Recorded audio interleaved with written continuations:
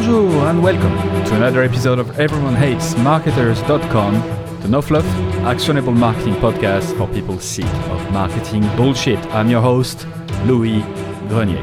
After 4 years, 175 episodes recorded, 9,625 minutes of no bullshit content published, and 1 million plus downloads reached, I felt it was time to shake things up a bit. You see, I want to help you radically stand out because I firmly believe it's the only way for you to succeed without marketing bullshit. So, moving forward, each episode is going to be around 20 minutes long. Each episode is going to be super practical, where I'm going to teach you one way to radically stand out that you can apply to your business today. I'm going to use snippets of past interviews, the lessons I've learned from my own experience, and plenty of concrete examples. Oh, and one last thing. I'm also turning each of those episodes into the only newsletter focusing on differentiation and positioning, so you can read at your own pace and remember the concept I'm teaching. If it's of interest, I hope you'll sign up today on EveryoneHatesMarketers.com. I'll also notify you when I launch new stuff and products, and you can win rewards for referring other Mavericks to the newsletter, like branded cups and t-shirts and posters and private group coaching and plenty of other nice little surprises. All right, on to the podcast. Broadway theater, simply known as Broadway, is an area of New York City with 41 professional theaters, each with more or less 500 seats. And it's probably one of the most cluttered market on the entire planet. In the season 2018 to 2019, more than 14.7 million people attended the show at Broadway. Broadway show producer and two-time Tony Award-winning Ken Davenport is known for his ways to make people pay attention to his shows. You might have heard of Kinky Boots, Groundhog Day, Once on This Island. He has a knack to understand how to cut through the cluttered market that is Broadway. And this is an example of it. It was a show called My First Time, which is about exactly what you think it's about. It was a vagina monologues-esque evening, 4 actors, 2 men, 2 women, telling true stories about their first sexual experiences. So it was user-generated content. So I optioned a website called myfirsttime.com. I culled through like 40,000 stories that were anonymously submitted, a lot of late night reading, and I wrote a play based on these stories, monologues, snippets, also funny stories, sad stories, tragic stories, like everything you can imagine. Because first sexual experiences are one of the few things that almost every single person on this planet has in common, right? When you think about it. Except some monks somewhere, almost everybody is doing it, but at the same time, rarely talking about it. And that's actually what I believe makes for great theater or great conversation and great marketing, right? It's something that everyone's got going on in their head. We share it in common, but no one's talking about. So what a great drama does is open up the doors for that conversation to happen because we're all curious about it. How was theirs? Oh, mine was awful, this and that. So when I was writing the play, and this is the most important part of my formula for creating marketing stunts, if you will, is that I remember thinking, like, who should see this? Virgins should see this show. Because that is the most important audience for me, because I wanted to demystify the experience in a way. Because as I was writing it, I realized there were some awful statistics. A very high percentage of people losing their virginity when they were drunk or under the influence of drugs. Like a lot of things that were like, this is not good. And what we need to do is educate. And the best way to educate, I believe, is through entertainment, right? Because it's like what I call the spoonful of sugar approach. People don't realize they're getting taught something because they're being entertained at the same time. So I remember thinking, this will be wonderful if I can get teenagers to come with their parents and it'll be great. So flash forward 6 months later, and I'm about to open the show. And I'm trying to increase awareness, right? Because this is the biggest problem for anyone, doesn't matter what your product is or what your business is. If you're entering a market, especially a competitive market, your biggest problem is awareness, because it doesn't matter how good your product is.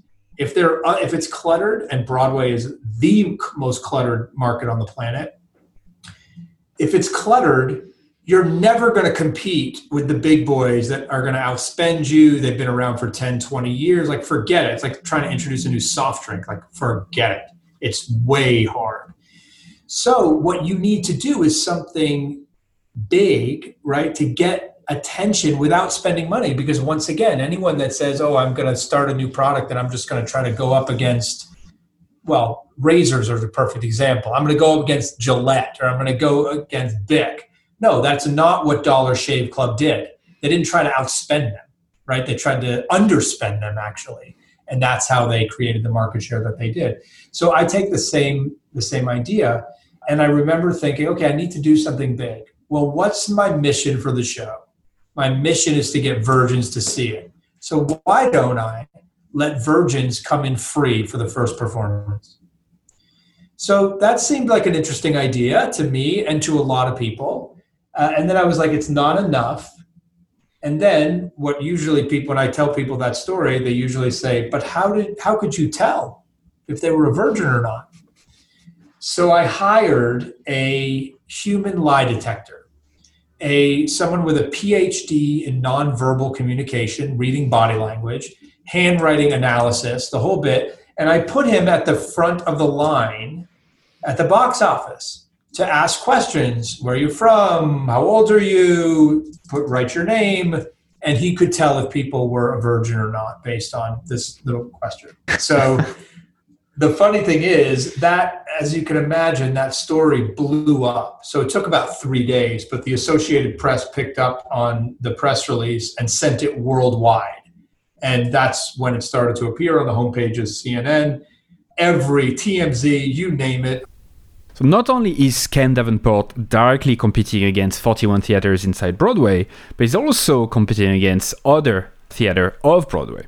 All of them are also trying to advertise, also trying to capture the attention of tourists and the locals, trying to be noticed, trying to be remembered. But beyond these direct competitors, he's also competing against alternatives for entertainment, right? There's a lot to do in New York City itself. There is more than 300 cinemas, more than 100 museums, 26,697 restaurants, and more alternatives. And all of them have budgets as well to compete. All of them have ways to cater for the attention of people who might go to Broadway, but also might go somewhere else. Because remember, theaters also compete with alternatives, not just other theaters. But beyond those alternatives, Ken Davenport is also competing against alternatives such as Netflix or DVDs or the internet or Reddit or YouTube. He's also competing against any other ways for people to be entertained. And so that goes beyond the direct competitors. That goes beyond competitive alternatives. And that goes beyond the tangential competitive alternatives you can think about. But then beyond those, what Ken Davenport is competing against and what we are all competing against are the worries and the concerns of people we seek to serve. Because frankly, they have other stuff to think about than just entertainment and have other stuff to think about than our brand. In fact, in a 2020 study amongst more than 20,000 adults in 27 countries, the top worries of the world was the coronavirus, 55%, unemployment, 42%, poverty and social inequality, 31%, healthcare, 25%, and then financial political corruption, 24%. People have other stuff to worry about, and they have very, very, very, very little time to think about your brand. In one word, Ken Davenport, just like us, is competing against clutter. In fact, Martin Neumeyer, in his book Zag, says that the real competition is clutter. And it then goes on to say, we not only live in a world of faster, we live in a world of more. Traditional marketing strategies tend to frame the competition in terms of other offerings in the same category, for example, other sports cars. When they think outside the box, they may even include offerings in tangent categories, for example, sporty sedans and motorcycles. But today's real competition that's so pervasive we can't even see it, doesn't come from direct or even indirect competitors. It comes from the extreme clutter of the marketplace. So how do humans cope with that extreme clutter? Well, Baron Sharp in his book How Brands Grow says the following. People basically satisfice, which is a term coined by Herbert Simon in 1957, which is a mix of satisfaction and suffice. We settle for something that we consider good or satisfactory instead of working hard to find the best product for us. Buyers, in effect, decide not to consider the vast majority of brands in the market. And, when we picture our marketing plan, we do our market research, we tend to picture customer to really carefully consider all the competitors in a specific category and creating an Excel spreadsheet comparing them for all of their features. But that's not at all how we buy. Evaluation is way less important than we all think. What buyers remember about brands really varies across buying occasions, right? You don't think about a brand the same way when you're driving across the country and need food fast compared to when you are having a date with your significant other and you want to find a good restaurant. A buyer considers only a tiny subset of the brands they actually know. That's called the consideration set. And so the way we deal with clutter is, especially when we are pressed for time, when we're tired, when we don't care, we drastically restrict our consideration set down to a very few favorite brand. There is a study that was done by Baron across retail banking as a category that found that 73% of people looking for a new bank considered only one bank. 17% considered two, 6% three, 2% four. That is outstanding. The average of brands considered were only 1.4. Now, you might argue that's maybe a specific category, but a study in France, actually, amongst 1,800 new car buyers, showed that 22% consider only one brand, but 48% bought the same brand as before. And in this sense, this is why brands are actually extremely useful. It creates this frame of reference for people so that they can take decisions without spending days picking the right play to watch, the right Netflix movie, the right car, etc., etc. So as marketers, the traditional way to deal with that is by doing more, right? And Martin Neumeyer classified clutter in 5 forms. Product clutter. We create many products or services. Feature clutter. We add too many features in each product. Advertising clutter. We had too many media message inside each ad. Message clutter, we had too many elements per message. And then media clutter, too many competing channels. So it's all about more features, more channels, more message, more elements, more segments to go after, more products to create more categories. It's like trying to play bowling with a bucket full of tennis balls. It's like trying to do too many things at once, trying to play in too many in different areas, and basically trying to knock down a heavy bowling pin with light tennis balls. It's not because you throw 100 tennis balls at that bowling pin that it's actually going to fall. It might be too heavy. And it's the same for us when it comes to clutter. Do not add to the clutter. And sure, you might feel like you produce something with those tennis balls, but the bowling pins, basically the market you want to reach, is too heavy to be knocked over. So notice what Ken Davenport mentioned at the start in his story, the way he created buzz around his play. He spent and poured all of his energy on one core thing, not 100, not 10, one core thing, because he knew he didn't have the resources to compete against all of the other alternatives and direct competitor. And just like you have a limited amount of resources you can invest. And the wrong solution will be to try to go everywhere, to be on every channel, to develop many messages towards many different type of personas or segments. While in fact, your number one goal should be to be noticed. Once you're noticed, to be understood. Once you're understood, to be thought about in buying situation. And when you're being thought about in buying situation, to be shared with others, people, to share experience with people like them. And so to continue the bowling analogy, you should instead pour all of your energy to build a bowling ball, basically a combination of all your efforts to knock over this one pin, which is the right segment, the right people, and the rest will follow. How do you fight clutter? How do you construct this bowling ball and to pour all of this energy into? Well, the first thing to do is to identify one underserved segment. I've talked about that in the episode Buyer Personas Needs to Die of a Violent Death in one very specific category. I've talked about that in Give Me a Large Swimming Pool and I'll Grow Your Market Share, which is a recent episode. So one underserved segment in one specific category that you can really own, offering one specific value, meaning you lead with the core pain you want to solve, the core desire you want to help them reach, the core job to be done. Not 2, not 3, 1. Your aim is to keep the product super sharp, so you keep direct competitors to a minimum, which is step 2, obsessing over creating a very sharp product. The more specific the segment you're after, the more specific the value you provide, the more specific the category you're in, the more you can spend time and energy developing a product or service that will help them, that will serve them.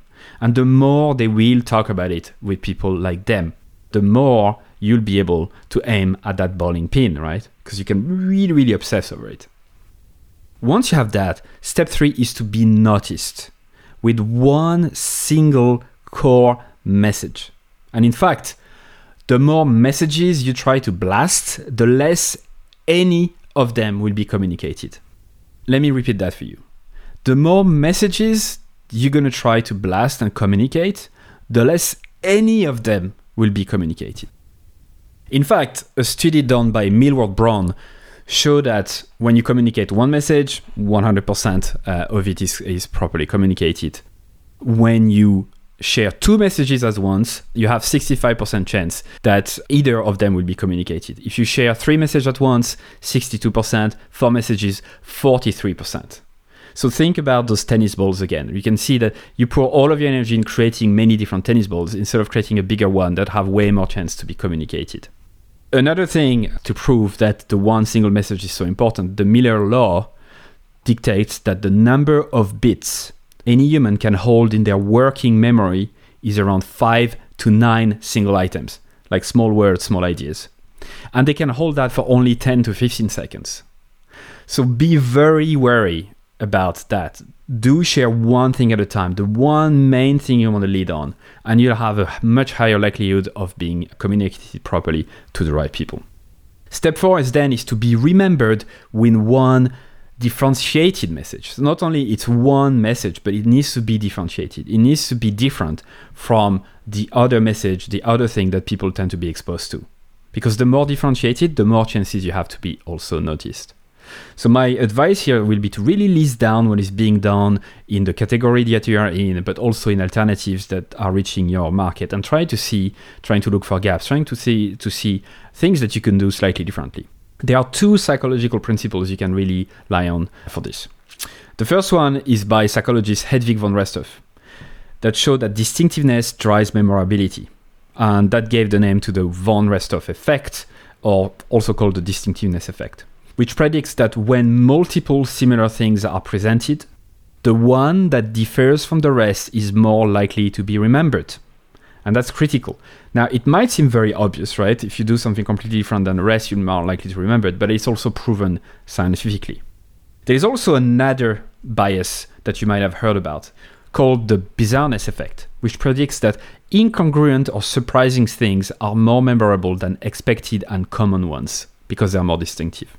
So researchers from the University of California measured the brain activity of respondents who, whilst wearing EEG caps, which are basically, the caps that connected all those wires, read a series of sentences of which some contain semantically incongruous words like turtles are not as smart as mammals, like socks or dogs. The data showed a large spike in brain activity when participants read the incongruous word in the sentence, suggesting these words resulted in a significant degree of involuntary attention and processing. So in other words, the more different, the more out there your message, the more likely it will also be remembered. Step 5 is also to find this one channel where you can really have a competitive advantage to heighten the chances. Dave Gerhardt, ex-VP of Marketing at Drift and now is VP of Marketing at Privy, talked about that in the podcast a while back. Who are your Dream 100 customers? So where do they hang out? So where are my Dream 100 customers that I want to buy my hoodies? Where do they hang out? In person and online. And I would just make a whole list. They go to these conferences, they read these blogs, they listen to these podcasts, they listen to these people, these influencers, these people in the market. They typically live in these areas.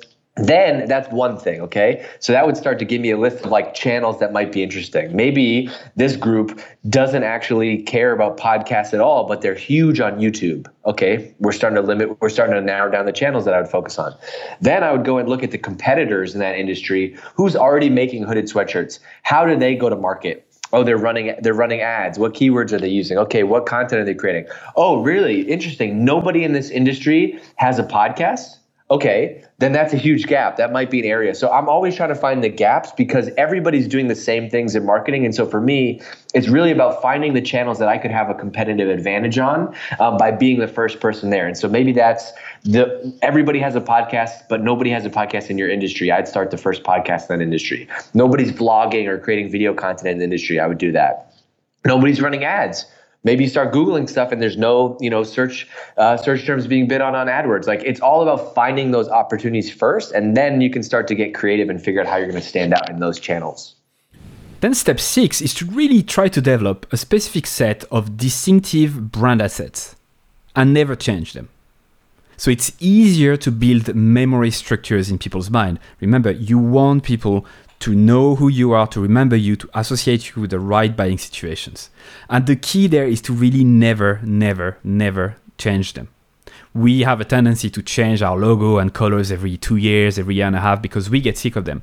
But it's not up to you to decide whether you are sick of it. You see that every day, all day. Remember, those people have other things to worry about than your brand. They have other concerns that are much bigger than the competitions or the categories.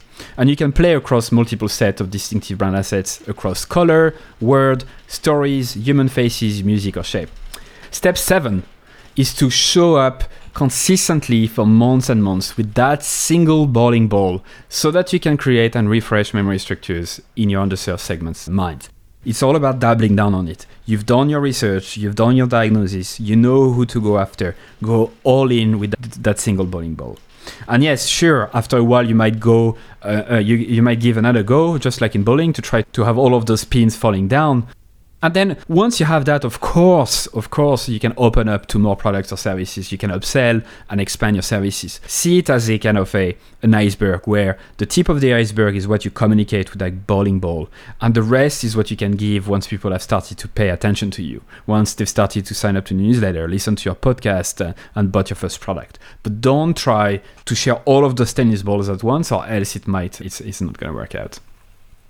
And finally, just to close that loop and to close the argument on how to really deal with clutter and how to cut through the noise, a little mathematical kind of small exercise, right? Let's consider the 6 dimensions I mentioned. The segment that you're after, the category you're in, the value you provide them, the message that you share, the channel that you're in, and the assets that you reach. And let's imagine that you have a limited amount of resources in front of you. And so you choose the first approach, which is trying to do everything everywhere. And let's consider that each of those assets are worth 0.5, right? Because you couldn't give it all. You couldn't give it a 1 purely because you have other stuff to do. If you multiply 0.5 by 0.5 6 times, you obtain 0.015, which is a very tiny number, right? And that means that for every poor segment that you've chosen and every poor category and the value that is not so good and the message that is not so good, the channels that is not so good, you're losing kind of momentum, you're losing the power of the compounding power of really creating this one single bowling ball. Instead, if you were to do that and really obsess over one segment, really obsess over one category, one value, one message, and really going all in based on your research, multiplying 1 by 1 times 6, right? 1 by 1 times 1 by 1 times 1 by 1 times 1 by 1 times 1 by 1 times 1 by 1, you would actually get 1.77. And the difference between the two numbers is a magnitude of 113. 113 times more powerful. The more you focus your attention on each thing, the more the compounding effect of each thing will work out because you have limited resources, because you can bring everyone together to focus on that segment, on that category, on that value, on that message. The more you can really double down on it. So to summarize, your biggest competitor is clutter. It's not just direct competitors or alternatives. It's everything that people have on their minds. And the knee-jerk reaction would be to throw many tennis balls to knock over that pin, but it will be counterproductive, as I showed you.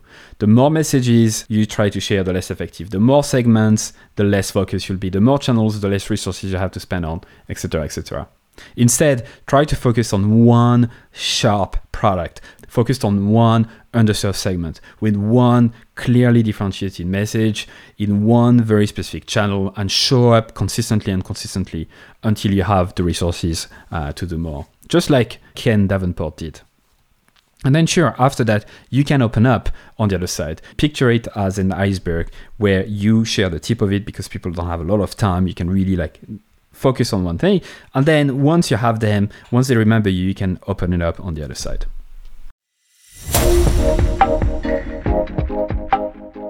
That's it for another episode of EveryoneHatesMarketers.com. I'm pouring my heart and soul into this. It will mean a lot to me if you check out the newsletter that goes with this podcast at EveryoneHatesMarketers.com. I send this newsletter every Tuesday. It's packed with very practical, step-by-step, actionable ways for you to radically stand out. And when you sign up, you also get access to a free 8-lesson course on the same topic. All right, see you on the other side. And that's it for another episode of EveryoneHatesMarketers.com. Thank you so much for listening. I'm super grateful. I'd love for you to consider subscribing to my daily newsletter, Monday to Friday, called Stand the Fuck Out Daily. I send very short, hopefully interesting, surprising, shocking, entertaining content to help you stand the fuck out. It's at EveryoneHatesMarketers.com. You can subscribe for free and obviously unsubscribe whenever you want. I'm just going to read a couple of emails that I got recently as a reply. Juma said, your content attacks the mind primarily, which is such a good thing because most of us are skilled at what we do, but we don't have the courage to do it our way. Mark, who just subscribed a couple days before, said, this is my first issue of your newsletter. Love it. Glad I subscribed. Brianna said, I just realized this morning that my email habit is now to 1, skim through the list, 2, select all unread industry email except yours, 3, delete and don't think twice, 4, quickly skim yours. Amy said, also loving the new content that's coming from you. It feels really lovely. Candle said, I like your writing a lot. It really resonates. There's so much bullshit out there. It's good to touch the authentic. And Chloe said, where is the I fucking love this email button? Brilliant. I hope you subscribe. You'll be joining more than 14,000 subscribers at this stage, which is crazy. It's the size of a small stadium. Anyway, thank you so much. See you on the other side.